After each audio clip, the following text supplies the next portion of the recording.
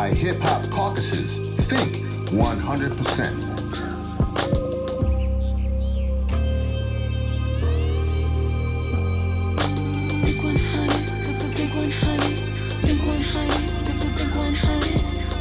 Hi, everyone. This is Rev Yearwood. This is episode 3 of a 4-part special series we are doing on trucking, electrification, and transportation justice.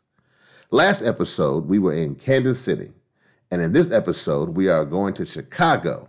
And we know Chi-Town always has something to say.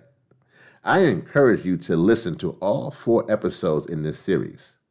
Every time a package is delivered to our doorsteps, there are impacts communities are feeling that are truly life and death.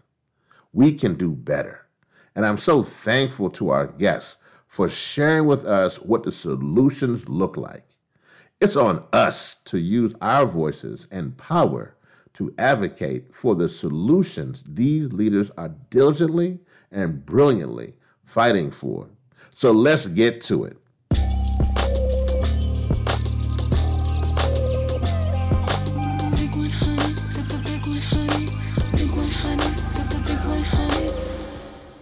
Well, I'm so excited for this conversation here on The Coolest Show.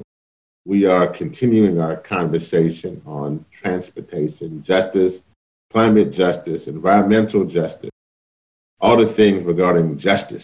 And I really have 2 phenomenal people with me today. First, I want to read the bio for Kim Wasserman. She is the Executive Director of the Little Village Environmental Justice Organization, where she has worked since 1998. Kim joined LVEJO. Is that Lovejoy, or how do you say that, Kim? Actually, most people call us El Vejo. Say it again. El Vejo. El Vejo. Yep, there you go. El Vejo, I love it. El Vejo, I love it. And she has been there at El Vejo as an organizer and helped to organize community leaders to successfully build a new playground, community garden, remodel of a local school park, and force a local polluter to upgrade their facilities to meet current law. As executive director of El Vejo, she has worked with organizers to reinstate a job access bus line built upon the community's work to create La Velita Park. Is that correct? Am I saying that right there? Kim? La Vita? La Vita. Mm-hmm. Where is that located? Southwest side of Chicago. Really? Mm-hmm. Yeah, I've been through Chicago quite a bit. I gotta come through there and check that park out. Absolutely, love to have you. Yeah, now that y'all saved it and doing that good work. But she has continued the more than 10-year campaign that won the closure of 2 local coal-powered power plants and continues to fight for the redevelopment of these sites. Kim is chair of the Illinois Commission on Environmental Justice. In 2013, she was the recipient of the Goldman Prize for North America. Biggest accomplishment today is raising 3 community organizers aged 22, 15, and 12. That's amazing. Well, congratulations on that, on raising those 3 community organizers there, and also on the Goldman Prize and all the work you've done over there in Chicago. Definitely. We're so very honored to have you with us today. And also with us, we have Roberto Jesus Clack, and he is the Associate Director of the Warehouse Workers for Justice, WWJ, a worker-centered organizing for stable family supporting jobs in Chicagoland's warehouse. Over the past 10 years, Roberto has spent his time organizing veterans, low-income tenants, and workers. He's on the board of the Chicago Jobs with Justice, know that group quite well, the Raise the Floor Alliance, a coalition of worker centers in Chicago, and the Illinois Clean Jobs Coalition. My dear brother Roberto, how are you doing today? I'm good today. We're fighting the good fight, so it's another good day. So thanks so much for having us. No, thank you all for being on The Coolest Show. I'm actually start with you, Kim.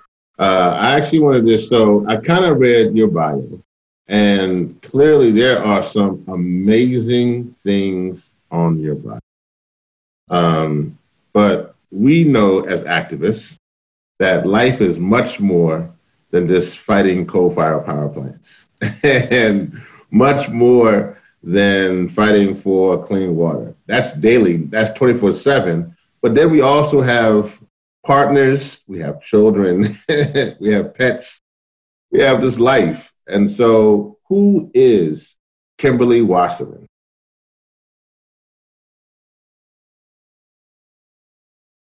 I'm a fighter. I'm not gonna lie to you. I'm a mom whose all three children have asthma. I live in a neighborhood with the second worst air quality in Illinois. I know and I recognize structural racism in our society, and I'm not willing to sit by and let it continue, quite honestly. And so I consider myself to be come from a long line of women who fight for our families and for our community. And historically, as a Chicana, I come from a culture and a people that have fought. And so I consider myself and my community fighters. We're fighting to change the narrative. We're fighting to change the conditions in which we live in. And we're fighting to make a change at all levels to support our communities and allow for self-determination of our neighborhoods. So I consider myself to be a fighter through and through. Thank you for that. Now, were your parents or your parents' parents or your parents' parents also fighters as well? Yes, they were. Both my parents are community activists and fighters. My mom was the first Latina steel worker in Chicago. And so I come from a long legacy of fighters for not just environmental justice, but justice at large in our community and in our city and across the world. So yes. Yeah, well, I kind of figured so. That's usually how it goes. Usually the fruit don't fall too far from the tree. So I was pretty sure that either your immediate parent or someone who raised you was definitely knew how to put the boxing gloves on against those powers to be. So I figured that was the case because clearly your resume speaks to that. Yours does too, Roberto. You got a resume like you got some fighting lines in you. So who is Roberto Clapp? I'm the Associate Director of Warehouse Workers for Justice. I'm from the community in which a lot of our work occurs, which is Joliet, Illinois. Mid-sized industrial town in the Midwest. People know it for the prison and the Blues Brothers and things like that. But there's also a lot of working class history there and struggle. The labor movement and transportation are a big part of what's going on there now. So. No, that's amazing. Well, we want to get into this because I think that there is sometimes a misnomer that transportation justice is connected to climate justice. And there's this idea that they are siloed. People know it's important. They understand why it's important. But they're not always clear as to what it is, particularly even those of us within the other parts of the climate movement. Kim, I actually just want to get started with you in that regard. Just for folks to understand what is transportation justice and mobility justice, and how do they intersect with climate and environmental justice? Absolutely. Thank you for that question. I think transportation justice, particularly in our community, speaks to wanting to understand and have a voice in how transportation decisions in specific are made in our city. Chicago sees over 30% of all U.S. goods come through its trains and trucks in our city, yet there is no oversight on how many trucks, where those trucks are going, and what that means to the infrastructure on the south and southwest side of Chicago particularly. And so transportation for us locally means having a voice, having a fight, demanding that the city look at this as a justice issue and not just as an economic advantage or an economic opportunity, but really think about what does it mean when you're promoting transportation, when you're pushing for more logistics in a city, what does that mean to communities that are already overburdened? And when we talk about mobility justice, it's really a reframing on how we look at transportation and mobility. It speaks to not just transportation lines or not just the need for better transportation, but it speaks to centering the whole person and how they access transportation. It speaks to the person's needs, not just making a buck on the revenue of the public transit system, right? And so all of these justice spaces really speak to centering those most marginalized and changing the framework in which decisions are made and which community has a voice in what is happening and how they are impacted by mobility, including transportation. No, very good. Roberto, anything you want to add to that? Yeah, so we come into this space from a different perspective, right? We're a labor organization and we fight for workers' rights. And a lot of what we've experienced is, the Walmarts of the world and Amazons of the world not treating their workers well, especially in the warehouse and transportation space. And Avejo has a lot to do with us getting into the climate justice world and, agitating us that some of the same actors that don't treat their workers well also don't treat our communities and the environment well, right? And the context is transportation's now the largest source of climate change pollution. But it's also transportation and warehousing is also a huge force in our economy. We work outside of North America's largest inland port in Will County, Illinois, and Joliet and Elwood. 3.5% of the nation's GDP moves in and out of our communities. Yet they don't contribute back to giving people good jobs, to paying their fair share of taxes, or taking care of the environment. So we've really grown in our knowledge and experience to really incorporate climate justice and the need to heal our communities and reduce pollution and create a more equitable future, while also advocating for labor rights. And our collaboration with the environmental justice community, we feel has made us stronger in being able to fight for workers. How's that going? I mean, I think that one of the things we've been seeing, recently, there's been, in the past, there used to be a much stronger kind of connection between labor and environmental justice entities, and we've seen that be strained a little bit. But so hearing you is something like that's actually one of the core pillars. Am I accurate to say that, or how do you feel about that? Yeah, I mean, we are completely invested in this at this point. I mean, we still are learning a lot, so we come into this with some humility, but, we're an organization that sees converting transportation to be more sustainable, to be a benefit for the workers. It's a benefit for the community. We believe that communities should have a say on how these projects are done. As Kim has kind of referred to, like for the most part, warehousing and logistics development has been done in this Wild West style and in a way where, these entities are so rich and powerful and have billions of dollars that the communities, whether it's Little Village or Joliet, don't have a say and they're not able to shape this and it's not fair and they don't provide good jobs in return for all the tax breaks that we give them. So there are contradictions sometimes. Sometimes we don't completely agree, but there's way more we do agree with.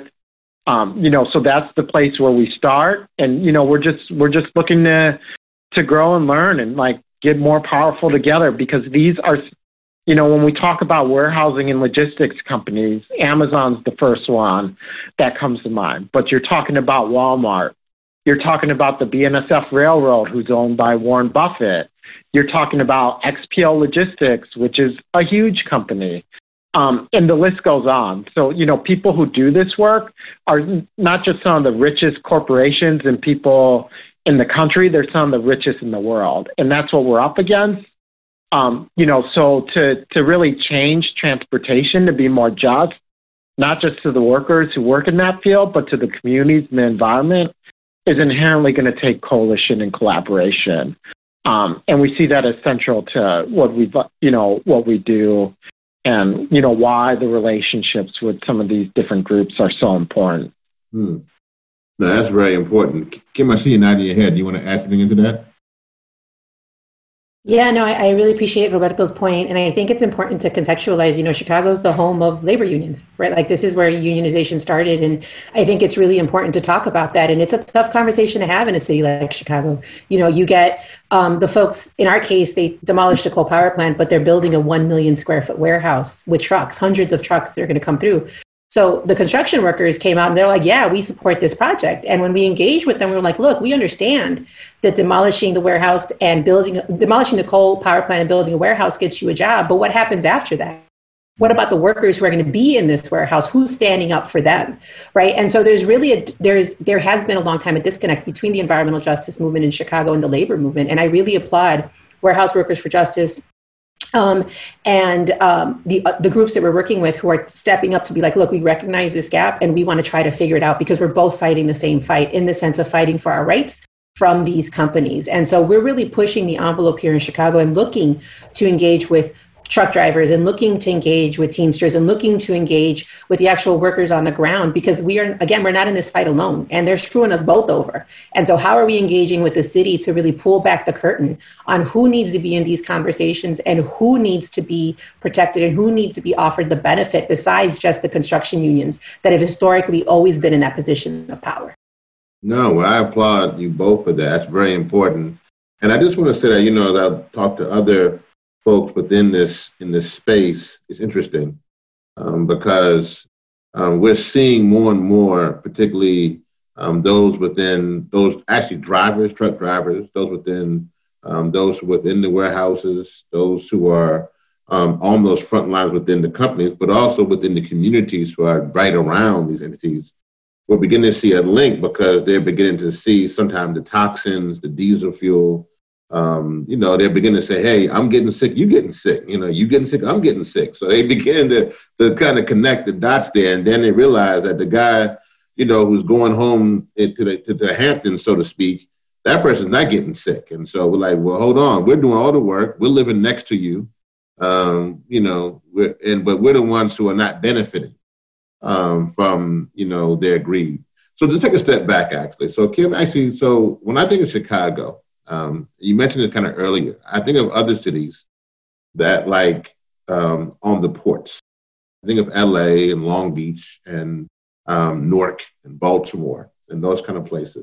And then recently I had the good folks at Kansas City who schooled me and gave me a good education about, hey, a lot of these trucks and warehouses kind of come through the middle of the country. So for those who are listening, and they also, Chicago is a major city, but you kind of said it's more of a place where its production is happening as well. So explain how transportation justice and Chicago connect for those who can't see those things connect. Absolutely.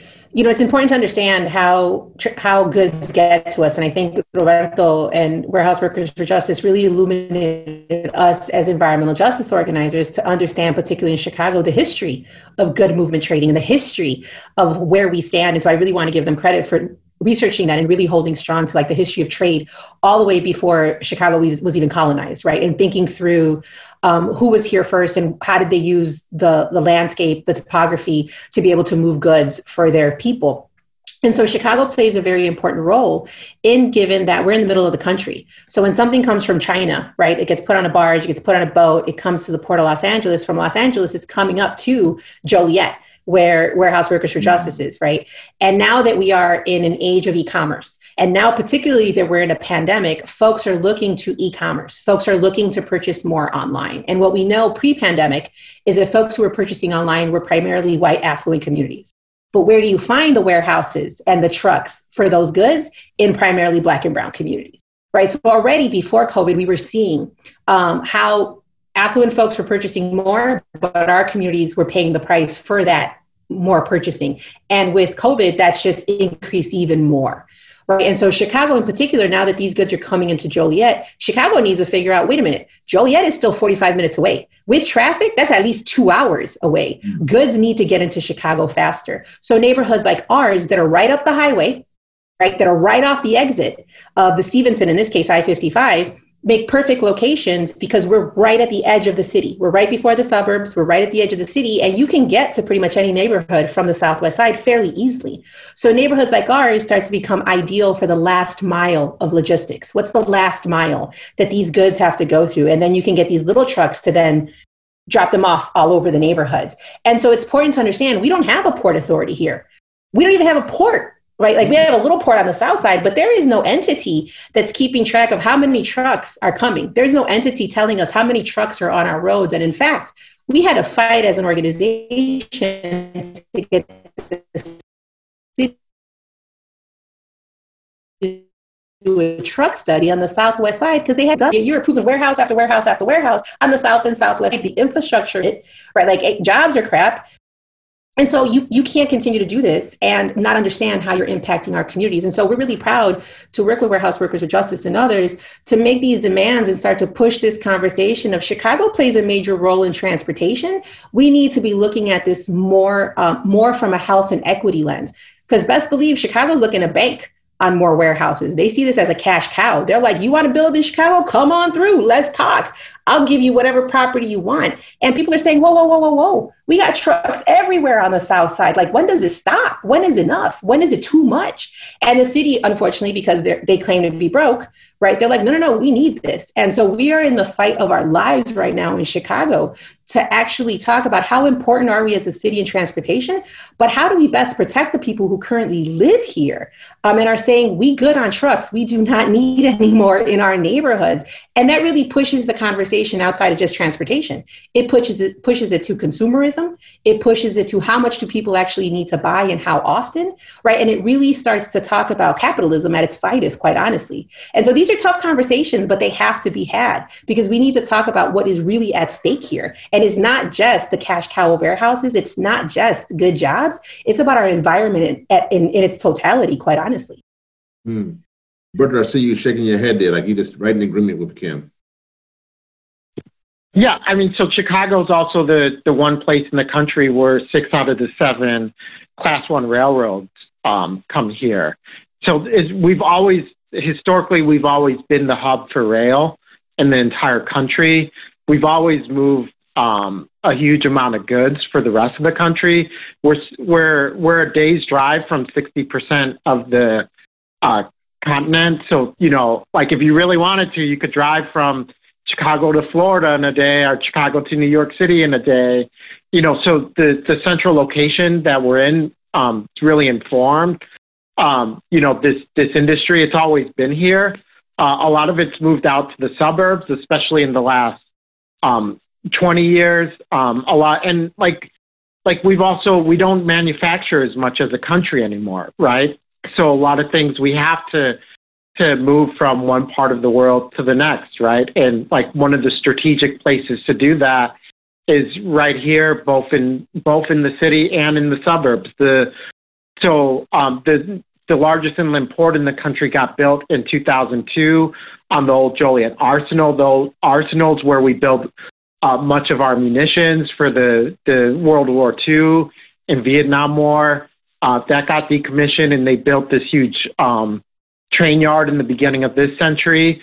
And where we're at, there might be 500 warehouses at this point, and it's half the Fortune 500 companies that have warehouses where we're at. And Will County is the fastest job growth region in the state. So like it's been a huge source of jobs, which is part of the tension is people need jobs, right? But like what kind of jobs are they actually really producing? A lot of these jobs employed through staffing agencies. We have 99 in Will County, but there's hundreds in Chicago, and like people don't even get permanent employment. So, what kind of economic development are we really getting? If you drive down the main street in Joliet on Jefferson Street, you see a lot of empty storefronts. So the people that are benefiting from this are, the big retailers, but it's not really trickling down to the rest of the community, despite what people may say. Wow, that's important. Thank you both for that. That's good. That's real talk.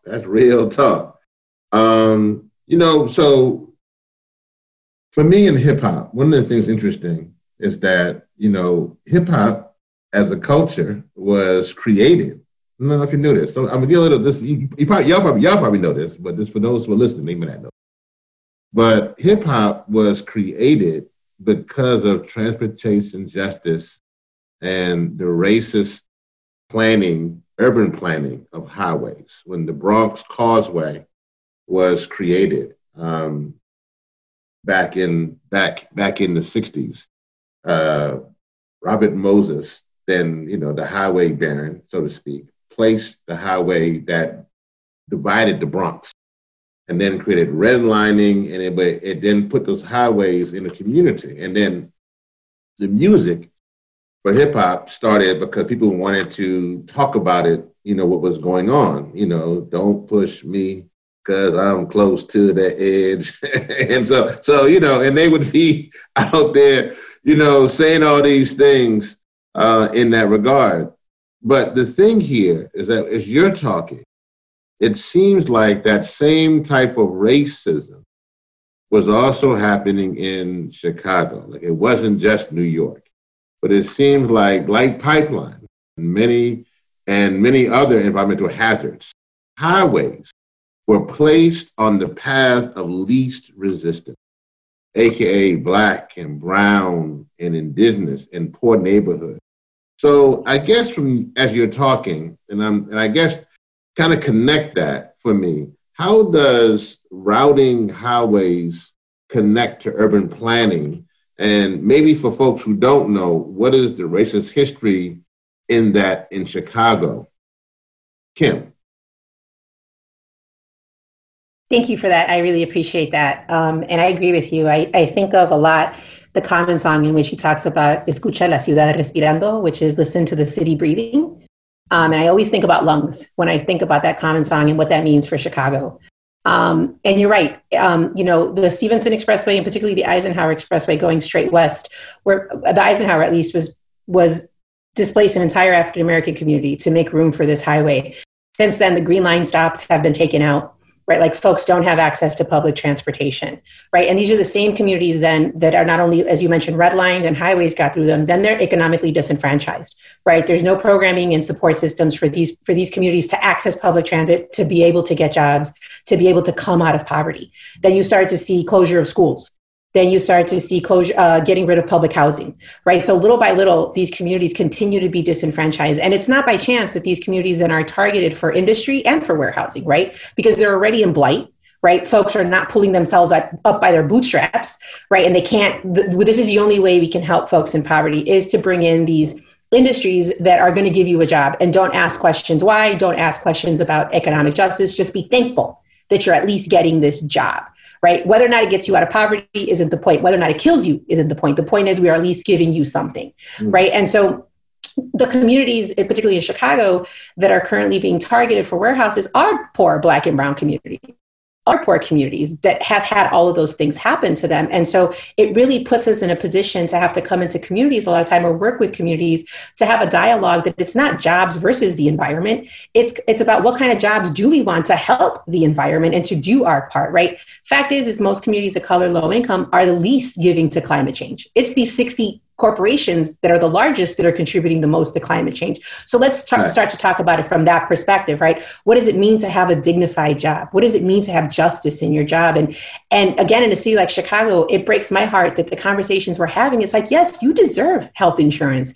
Yes, you deserve to have a salary. Yes, you deserve not to work at a temp agency, right? And how do we come back to these conversations of what does it mean to have justice in my job? What does it mean to not just take any job and continue to be in poverty, but to actually have the opportunity to build wealth and provide for my family? And so, those histories are completely intersected, because what are they all based off of? Structural racism. Right. So at the end of the day, if you're truly looking to the root cause of why these things happen, you find structural racism at the heart of it. And so it's important for us to make those links and ensure that these powers are not dividing us, but that we're understanding the analysis and that we can break it down. And you can't divide us because our work is interconnected. It's intergenerational. It's across movements. And we recognize that analysis and can come back that much harder. But fact is they are all intertwined. I know that's right. Come on now. Say that stuff, Kim. Come on now. break it down. And in that, so let's keep it moving on the highways front. So Roberto, let's get right to what goes on these highways, because I know that we're dealing with the trucks and the electrifying of the trucking component here. And so maybe you can explain, where's the fight electrifying trucking? And I would really want to know from you, obviously, what does it entail? How long have you been, if you've been advocating for it, for how long? But also from your statement, Roberto, we've had this conversation that many folks who are in transportation justice want people to know, and for you too, Kim, to explain what is electrifying trucking, but also what's the difference between electrifying trucking and automated trucking. Because there's a huge difference between those two. One is actually a job killer, and people are afraid of what they could do for their community. So, Roberto, what are your thoughts on electrifying trucking and that process, and from as a labor and from that standpoint, automated trucking? Well, I think we got to look at who we're dealing with, right? And we're looking at people who are involved with logistics and warehousing are some of the richest corporations in the entire world. So when we talk about electrification, we're talking about the people who have the most means to do it, right? And I think we can't lose that point, is that we need to hold accountable these corporations, these massive corporations, to invest in sustainable transportation, sustainable trucks, and it's got to happen, and it's got to be in a just way. A lot of the lowest labor standards exist within some of the trucking, right? Mm-hmm. There's these drayage truckers, so that's someone who goes from the port, one of the intermodal train yards is our version of a port in the Midwest, to the warehouse, and they just go back and forth all day. Well, a lot of times those are independent contractors, right? And they get paid per load, they get paid piecemeal.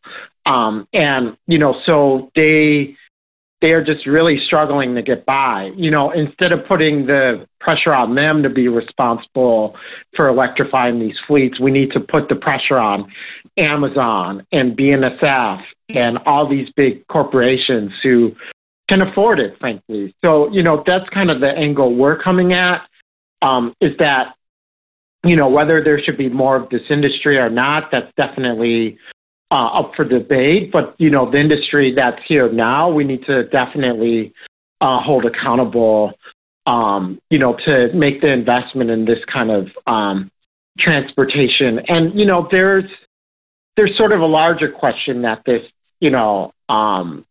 conjures, is like, should we have a whole supply chain that exists within, a worldwide sort of way, or should we have a more localized economy?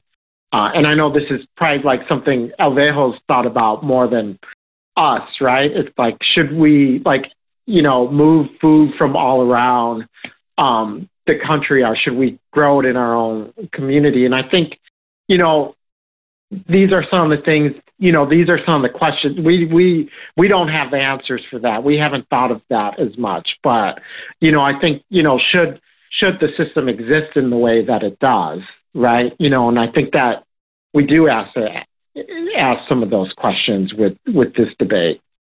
Well, I see Kim leaned in. She leaned all the way in on that one, boy. She got right up on it. So I know she wanted to bring some fire because he leaned in. Kim, go ahead. I think you ask a really good question, and we've gone as far as electrification with the new 1 million square foot warehouse that's coming. It's going to be the largest in Chicago, and from jump, even half the community, a lot of the community's against it. But folks are like, look, if you're going to come, can you at least come with electric?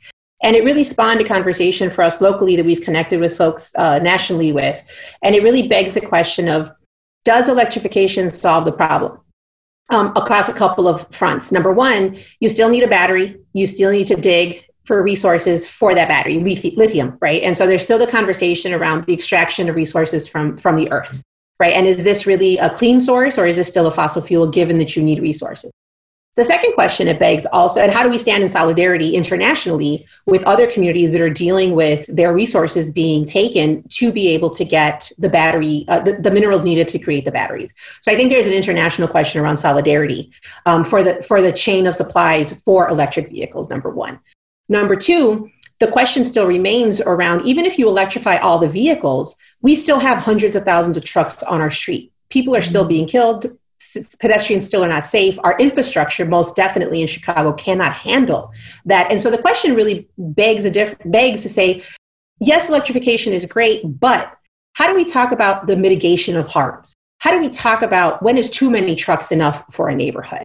Right. And so we don't want to get lost in the techno fixes of saying, well, electrification will fix everything. Chicago has a plan to electrify all the trucks in 10 years. And that's great. But what happens in those 10 years? Our neighborhood still has the second worst air quality. We still have hundreds of diesel trucks coming through our neighborhood. And most of the truck drivers who are our family members are independent contractors who are getting screwed.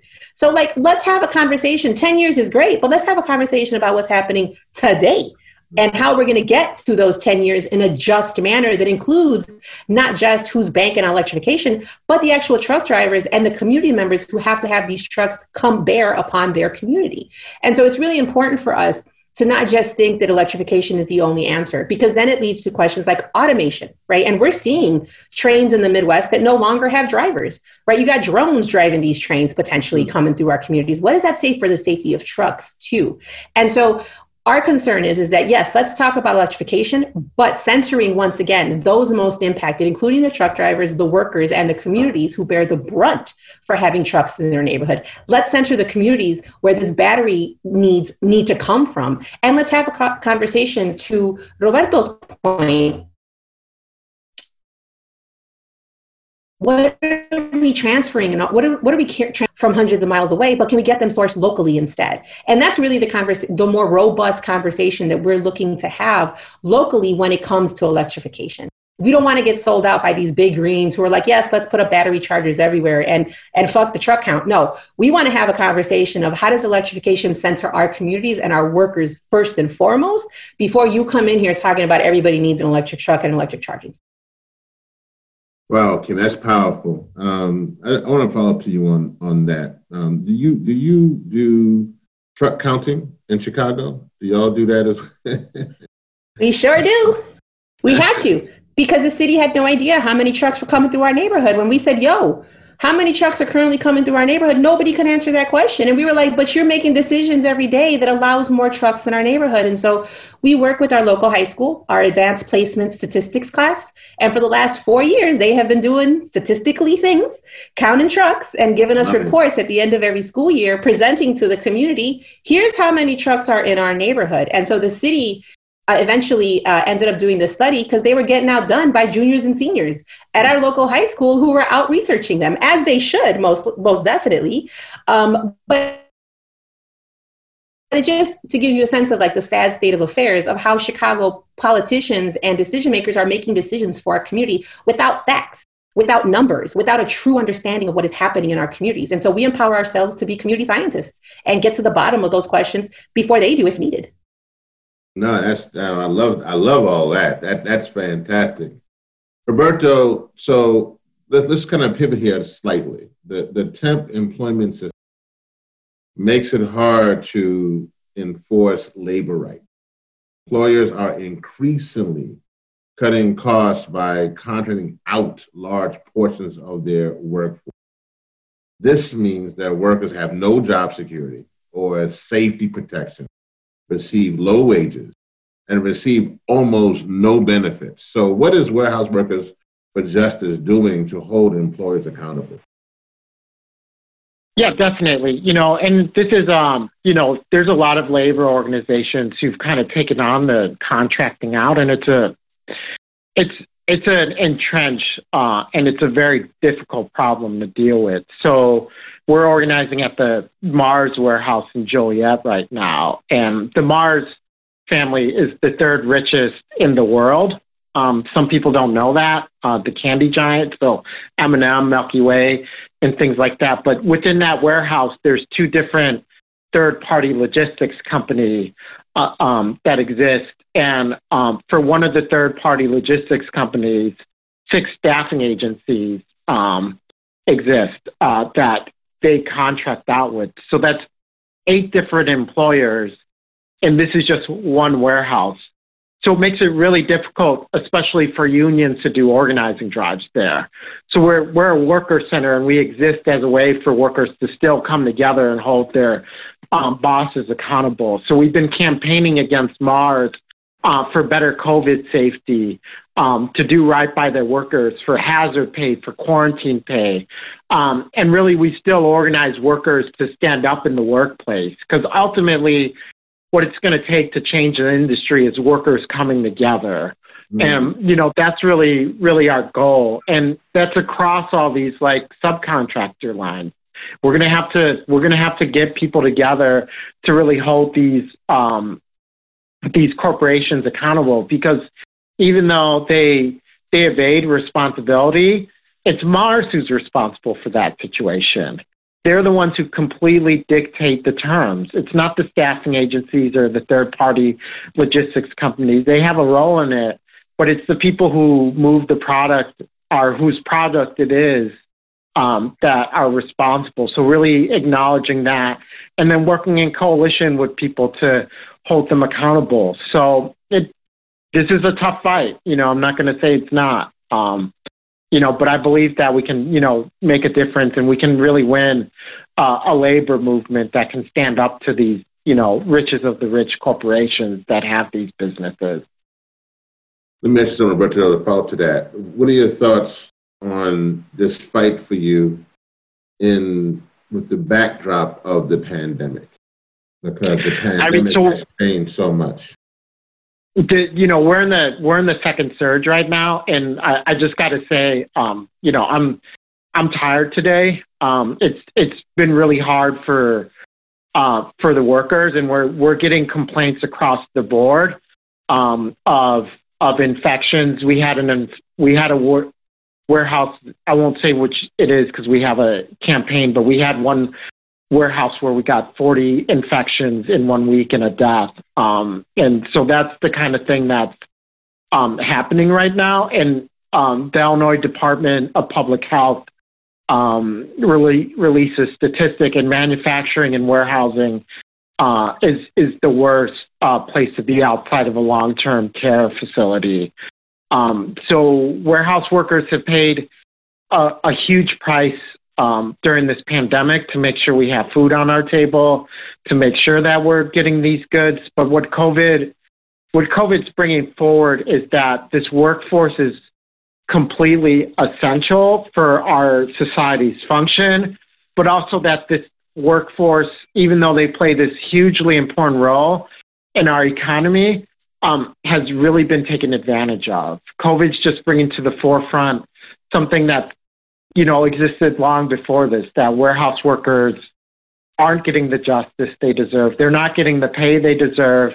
They're not getting the stability that they deserve. They're not getting the retirement plan, even though we know that the people who run these corporations can afford it.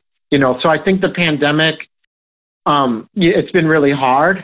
I'm not going to lie. It's been really, really difficult for the warehouse workers. But what we hope is that we can build a movement, that really, fights for something different afterwards. And, the warehouse workers have suffered a lot and sacrificed a lot. They need to get this vaccine. They need to be at the front of the line for the vaccine. And that includes all the layers of subcontracting. We can't forget about the people who work at the temp agencies, who are often Latinos with certain immigration statuses, and Black workers who've had experiences with the criminal justice system and have backgrounds. That's who gets stuck at the staffing agencies. And I think that's also very important to highlight, that when we're talking about improving warehouse workers' rights, we're often talking about Black and brown workers. And I think that's very important to mention. No, thank you. And, really my thoughts are with the warehouse workers you talk about. I can hear it in your voice. Just the pain, and, it's real. People are dying. And this is what people understand, that this is not about just about an income. It's about existence, right? People are literally dying. They put us on the front lines to feed their families, and people should be mindful of that. And on top of that, they're being gypped and cheated, and all those kind of things. I definitely feel you. I got a funny warehouse story. I want to tell you real quick. It connects. When I was a young lad, and I had to work in a warehouse.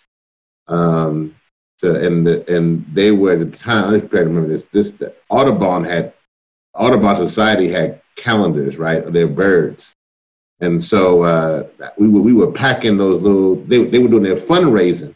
So I didn't know much about climate justice or climate change, and so I was in the warehouse. Everybody else, and but I love the birds. I mean, I love these little. There was nice calendars they would send to their funders, and we always this black and brown folk in the warehouse packing these calendars. We were in there, man, midnight to 8 in the morning packing those calendars. So, but when I was getting at the end of the process, I was like, they had a couple of damaged calendars, and I said, man, I'm gonna take up these damaged. They said, can I have some of these damaged calendars? I said, go ahead and take them down. You like them birds? I took a couple of damaged calendars. And so years later, Audubon brought me back to keynote one of their events. So I had to let them know. I says, I was a little black guy in a warehouse packing y'all's calendars. Didn't know nothing about climate change, but I like them birds. And I told them, and I said, I got a confession to make. I think I stole 2 of y'all calendars.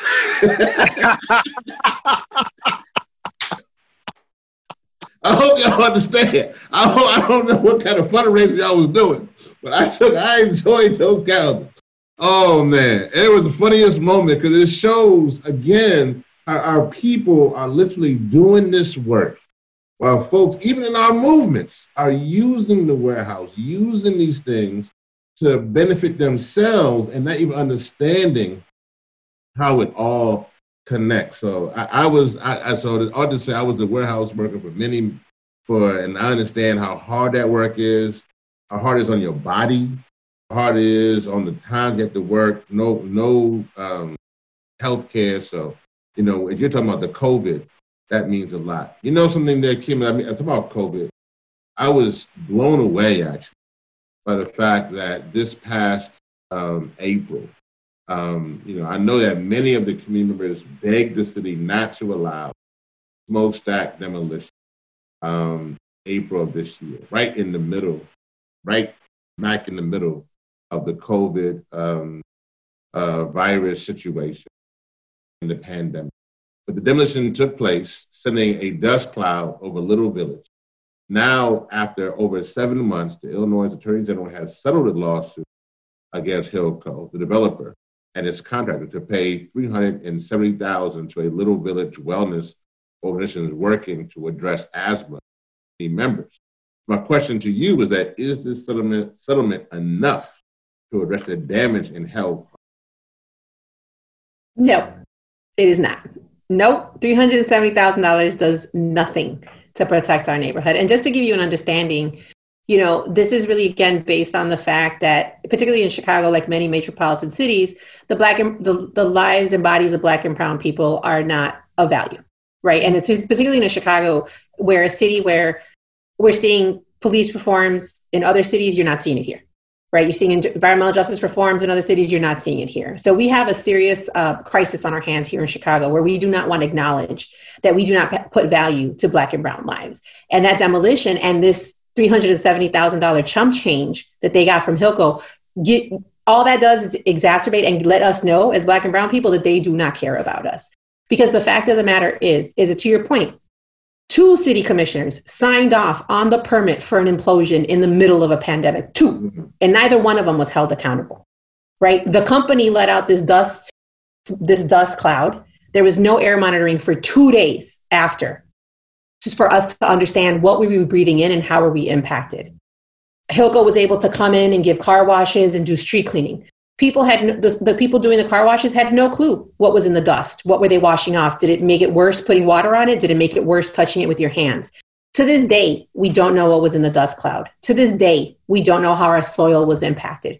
We do know our water infrastructure was impacted, and we're working to get that fixed. But we had to go out and give out free water to people because the city was not acknowledging the impacts. And so, as an organization, we've spent more than $370,000 against Hilco and what has come since that April 11th demolition. And so, no, this continues to be a slap in the face and holding up industries like Hilco to say, no, you all are more important than the people that live in this community. And the sad fact is that Hilco not only lost a local worker, a family lost their dad.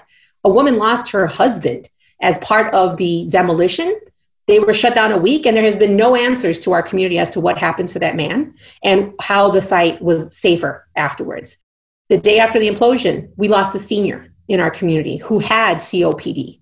Right. And there has never been any accountability to the loss of that gentleman. So we've lost 2 lives so far because of this development. And this is what the Hilco has to walk away. And they also don't get to acknowledge guilt, right? They don't get to say, they're not forced to say, yes, this was our fault. They're not forced to actually take accountability for what they've done in our neighborhood. And the sad reality is, though, is that the city, because it's cash strapped, continues to allow companies like this to go ahead and come in and negate the fact that we are a people, negate the fact that we are a community and deserve to be respected, right? We got less than 24 hours notice on that implosion, less than 24 hours notice of an implosion during a pandemic.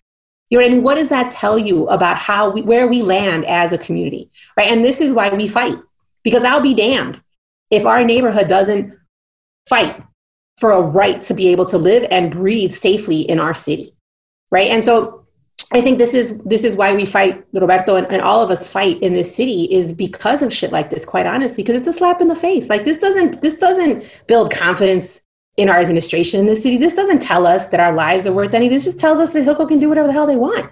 That's what that tells us. And the sad fact is leaders in our community are supporting Hilco to this day, right? And again, they're behind this false narrative of jobs, and it's a damn shame that people are willing to put this type of company with this type of negligence over the people of our neighborhood, quite honestly. Well, this time always goes so fast, and I'm always just crazy how the coolest show this mood. There's so much conversation, but I want to make sure this last little bit that y'all, because the great thing about it that we've developed a nice little large audience across the country, and we've had some, we got a lot of folks in some high places and in all parts of the movement listening and checking this out. So I want to get this to you. I want to make sure you have this time to really, say, because I don't want to miss. I had a whole long list of questions, and, we got to some of them and we didn't get to some, but I want to make sure you get out what you need to get out. So I just want to make sure what fights can the rest of this country fight that will be crucial for your communities and your fight. Should the issue be fought federal policy, state, local policy, government agencies, courts, however you think it should be done. But what are those fights? And ideally, what changes would occur if you were able to win those fights? So what fights should the rest of the country be paying attention to that you're working on right now, that you say, hey, okay, cool, at the coolest show, use this platform. You got it right now. But also, how should the fight be fought? In other words, federal, state, local, government, courts. And then what changes? So, Roberto, I'll start with you.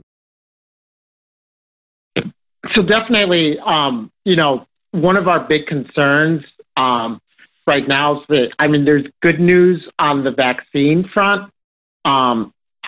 Is that going to be rolled out in a equitable way? One where we really try to ensure that essential workers, especially Black and brown workers and temp workers, are going to get the access that they deserve. So that's something that's going to be pretty central to what we work on right now, is making sure that, they're first in line and that we really, are saving some lives in the warehouses.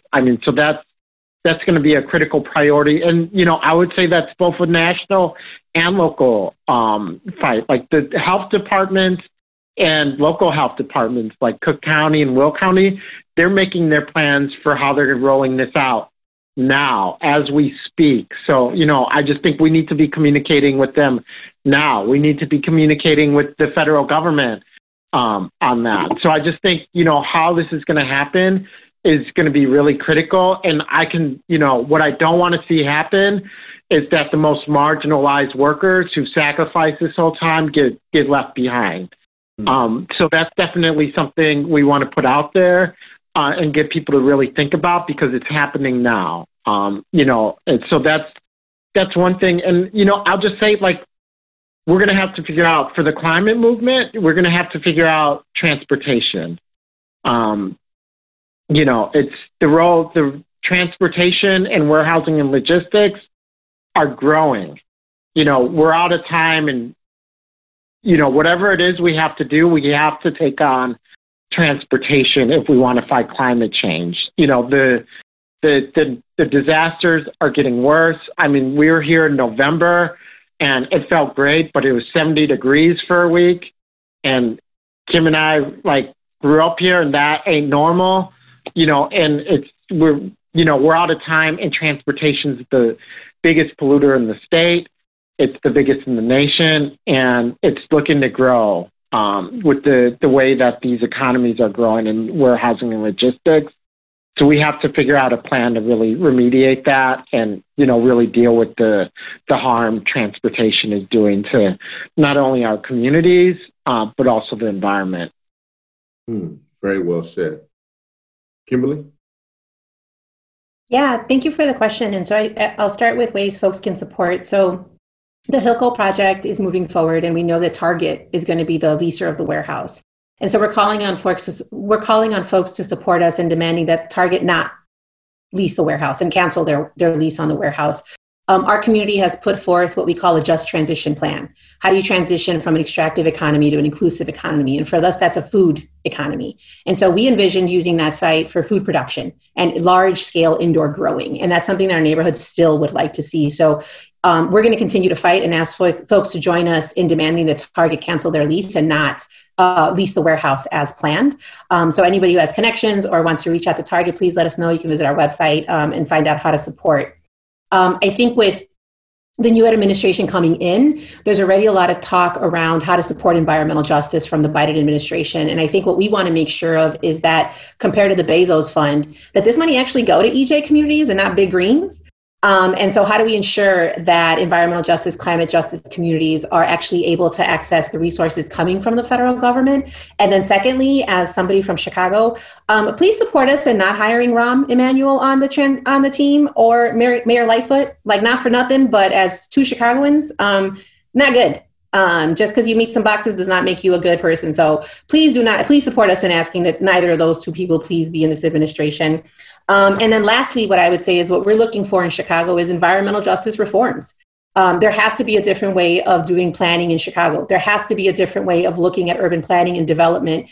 And we can no longer continue to bank on cash cows that sacrifice our community. We need to be investing in our local economy, our local community, a circular economy, and an economy that isn't extractive, but is inclusive of our community.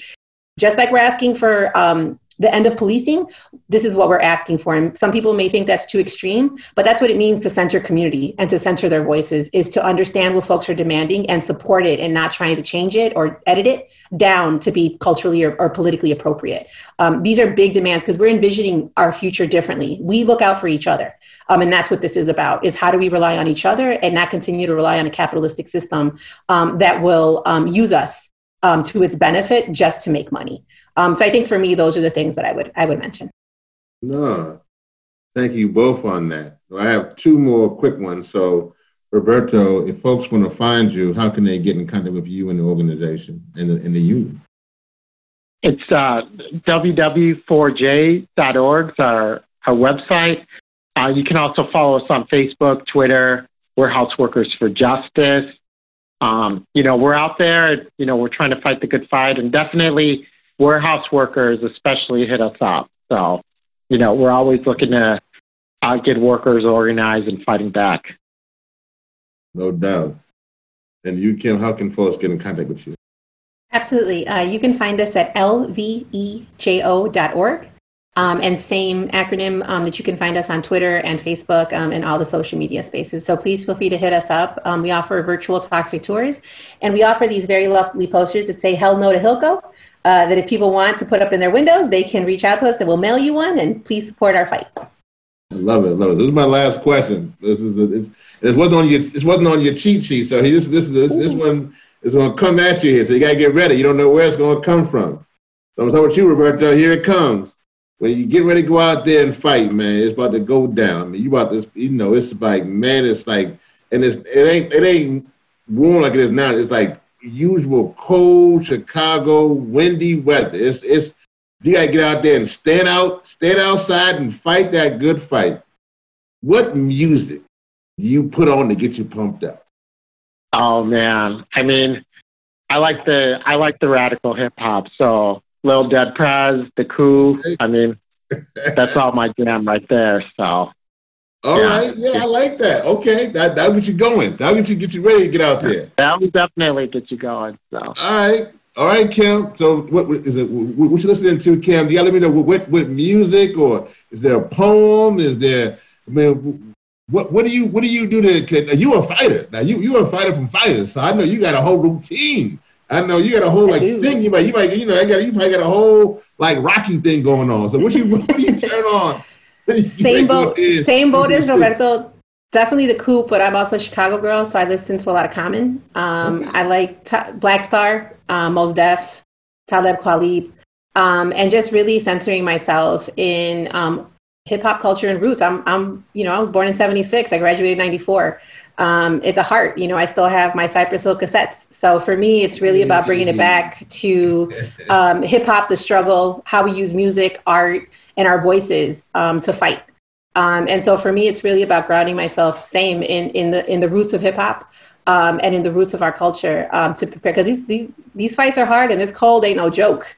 So best believe that we got to both bundle up mentally and physically to be out there fighting the good fight. And so, you got to do that with some champurrado, some hot chocolate, some Mexican hot chocolate, and some good hip hop to get you going. Oh, man. Thank y'all so much.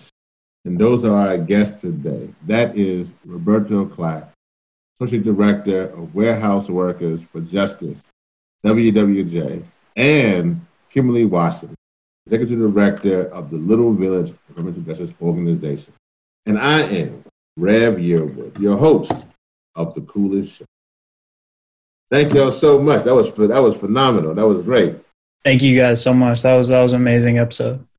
And before you guys go, I just want to ask you if you could do a drop for us. So just say your name, your title, and you're on The Coolest Show. So just like, my name is, and I am and I'm on The Coolest Show. Roberto, you can go first. My name is Roberto Clack, Warehouse Workers for Justice, and I'm here on The Coolest Show. Go ahead. Hi, I'm Kim Wasserman. I'm from the Little Village Environmental Justice Organization, and I am on The Coolest Show in the world. Hey. All right, great. Thank y'all so much. If y'all need anything from Hip Hop Caucus, please, please reach out to us. We got a few fighters here, I think, that can support, and let's stay in contact. I mean, I think TC is one way, but let's definitely stay in contact. If you need anything from us, just please shout. Thank you so much for the opportunity. Yeah. And it was lovely to meet you in person. Thank you. No, definitely. All right, y'all. Have a good one. Be safe. All right, thanks. Thank you. Right, you too. Take care. Bye-bye.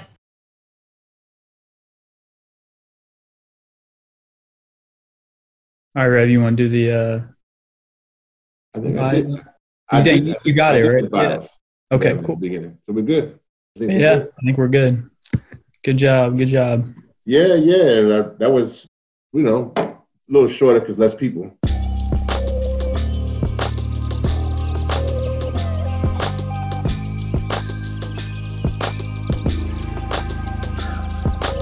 Like what you heard on this episode? Make sure you subscribe to the podcast on your favorite podcast platform. Follow us at Think 100 Climate and at Hip Hop Caucus on Instagram, Twitter, and Facebook. Visit thecoolestshow.com, where you can take action for climate justice right now. You can also learn more about this podcast and donate to Think 100%, which is a non-profit project. Thank you for listening, and all power to the people. Think 100, think 100, think 100, think 100.